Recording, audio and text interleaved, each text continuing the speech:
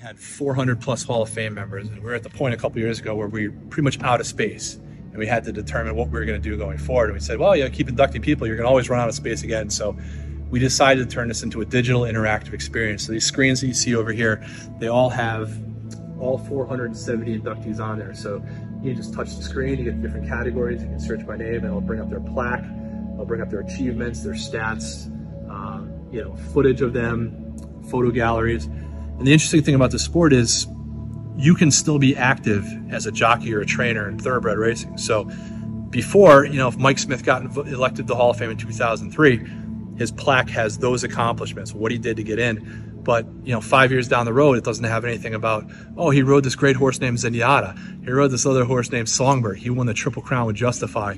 So with this new system here, we can update this all the time and constantly upgrade. Last summer when Steve Asmussen broke the wins record, the next day we were able to update that. Keep it fresh. Johnny V this summer gets his 1000th win at Saratoga. That's now recognized in there. Todd Pletcher wins the Belmont Stakes on a Saturday.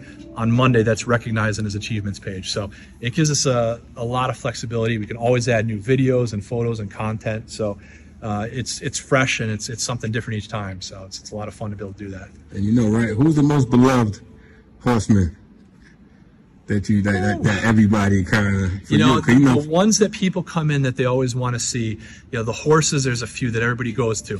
They want to see Seabiscuit, they want to see Secretariat, they want to see Man of War. The modern fans want to see American Pharaoh.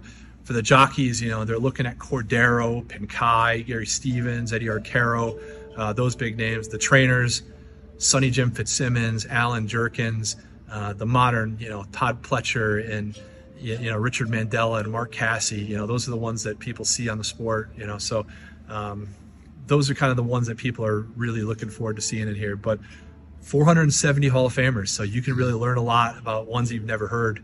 There's a lot of horses that when I started this job that were in the Hall of Fame I didn't know anything about.